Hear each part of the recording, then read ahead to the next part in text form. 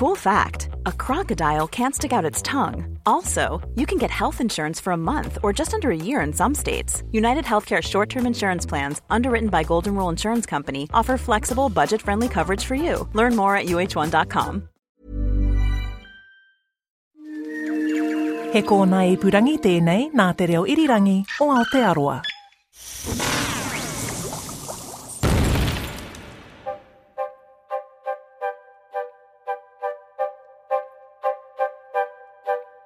Kia ora and a very warm welcome to Elemental from RNZ.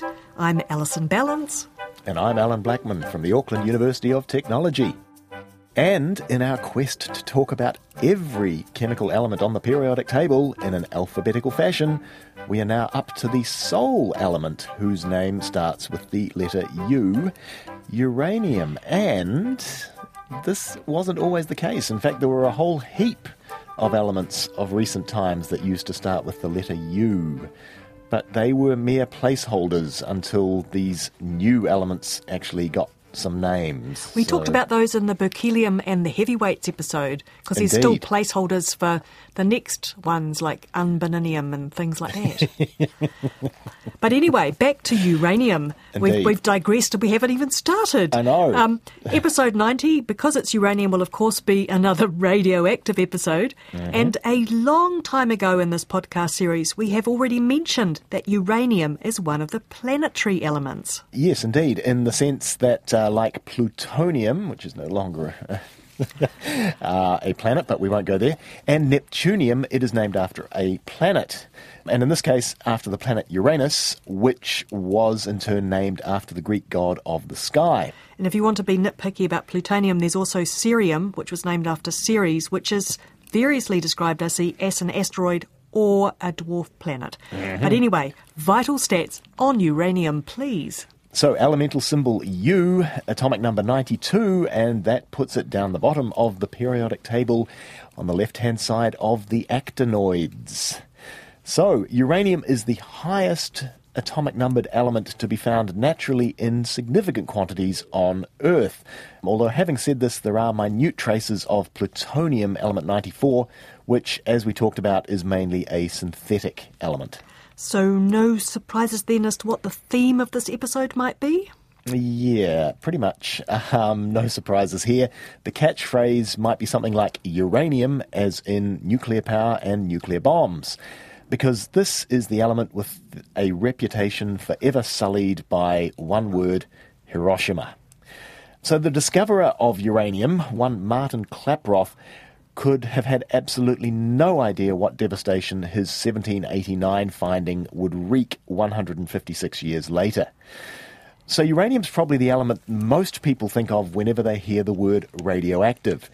And in fact, it was the first radioactive element to be discovered. So really, it's quite remarkable that this defining characteristic wasn't even known until 1896, when Henri Becquerel made one of the great accidental scientific discoveries, leaving an unexposed photographic plate close to a sample of a uranium compound. And our own Ernest Rutherford won the Nobel Prize for Chemistry in 1908 for explaining how this unusual property of radioactivity worked.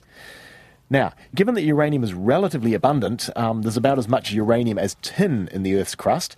Much study of this element ensued subsequent to Rutherford's Nobel Prize, and it was eventually shown some 30 years later by Meitner, Hahn and Frisch that bombarding uranium with neutrons resulted in fission of the nucleus with the release of an enormous amount of energy. It then took but a short time to realize that the uranium-235 nucleus could sustain a nuclear chain reaction, and the Manhattan Project was born, and the rest is history. So, in addition to its use in nuclear weapons, uranium is also used in nuclear power stations, which would be absolutely brilliant if humanity could figure out how to safely store the resulting nuclear waste. Now, speaking of nuclear power stations, when did the first nuclear power station actually come into use to provide electricity? Well, this is very interesting. The first nuclear power plant built for civil purposes was the AM-1 Obninsk nuclear power plant, which started producing electricity in 1954 in, if you didn't guess it from the name, the Soviet Union. However, Alison, it might surprise you to know that the Earth's first nuclear power was generated near Oklo in modern-day Gabon some 1.7 billion years ago. Yeah, this is a brilliant story. So this was actually discovered by French researchers in 1972 when they found that the isotopic abundance of uranium-235 in a uranium deposit in Gabon was far lower than normal. And what they also found was, in fact, typical products of nuclear fission.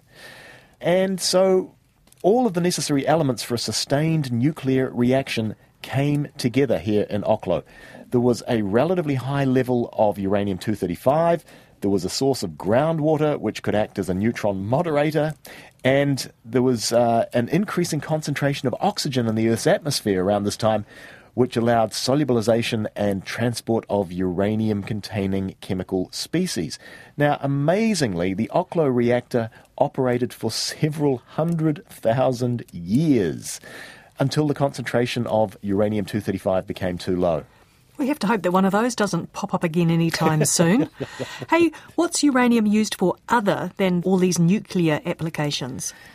Yeah, well, some bright spark thought that it might be a good idea to put depleted, quote-unquote, uranium in shells because it's dense and therefore it's really good at penetrating armour. Of course, they overlook the fact that the so-called depleted uranium is still radioactive. Depleted simply means that it's got a lot less uranium-235 in it than usual. And so when the shell explodes, containing all of this depleted uranium, the radioactive material is just turned to dust, and then that dust can be inhaled by aggressors and defenders and civilians alike. So depleted uranium was first used in the first Gulf War and apparently in a number of military encounters since this. And if I may get political for a brief second, really, just how bloody stupid can humanity get? I hear you, Alan. I hear you. Would I ever come across uranium in my daily life? Perhaps, if you're a collector of early 20th century glassware or crockery, of all things. So from the late 1800s until the Second World War, when all uranium was diverted to the development of the atomic bomb, it was in fact used to colour glass yellow or green. So some of that collectible 1930s depression glass could in fact be slightly radioactive, as could another collectible, pre-Second World War, bright-coloured glazed Fiesta dinnerware with its distinctive Art Deco styling. Possibly best kept in the china cabinet and not to be used for eating from. Oh, well, best we stick with collecting something local like Crown Lynn tableware then. Yeah. More wise advice from Professor Blackman and Elemental from RNZ. You can find other episodes about radioactivity, such as radium, thorium, polonium, there are plenty of them, at rnz.co.nz/chemistry or at your usual podcast provider. We're back next time with vanadium. Gosh, it didn't take long to get through the elements whose names start with the letter U, did it? But until then, it's bye from me, Alison Ballance. And me, Alan Blackman. Catch you later. Matua.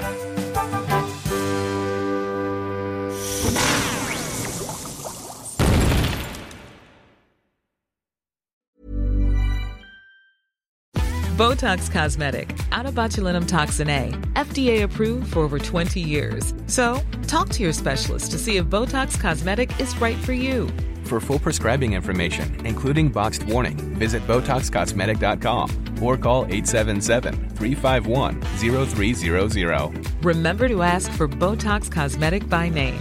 To see for yourself and learn more, visit BotoxCosmetic.com. That's BotoxCosmetic.com.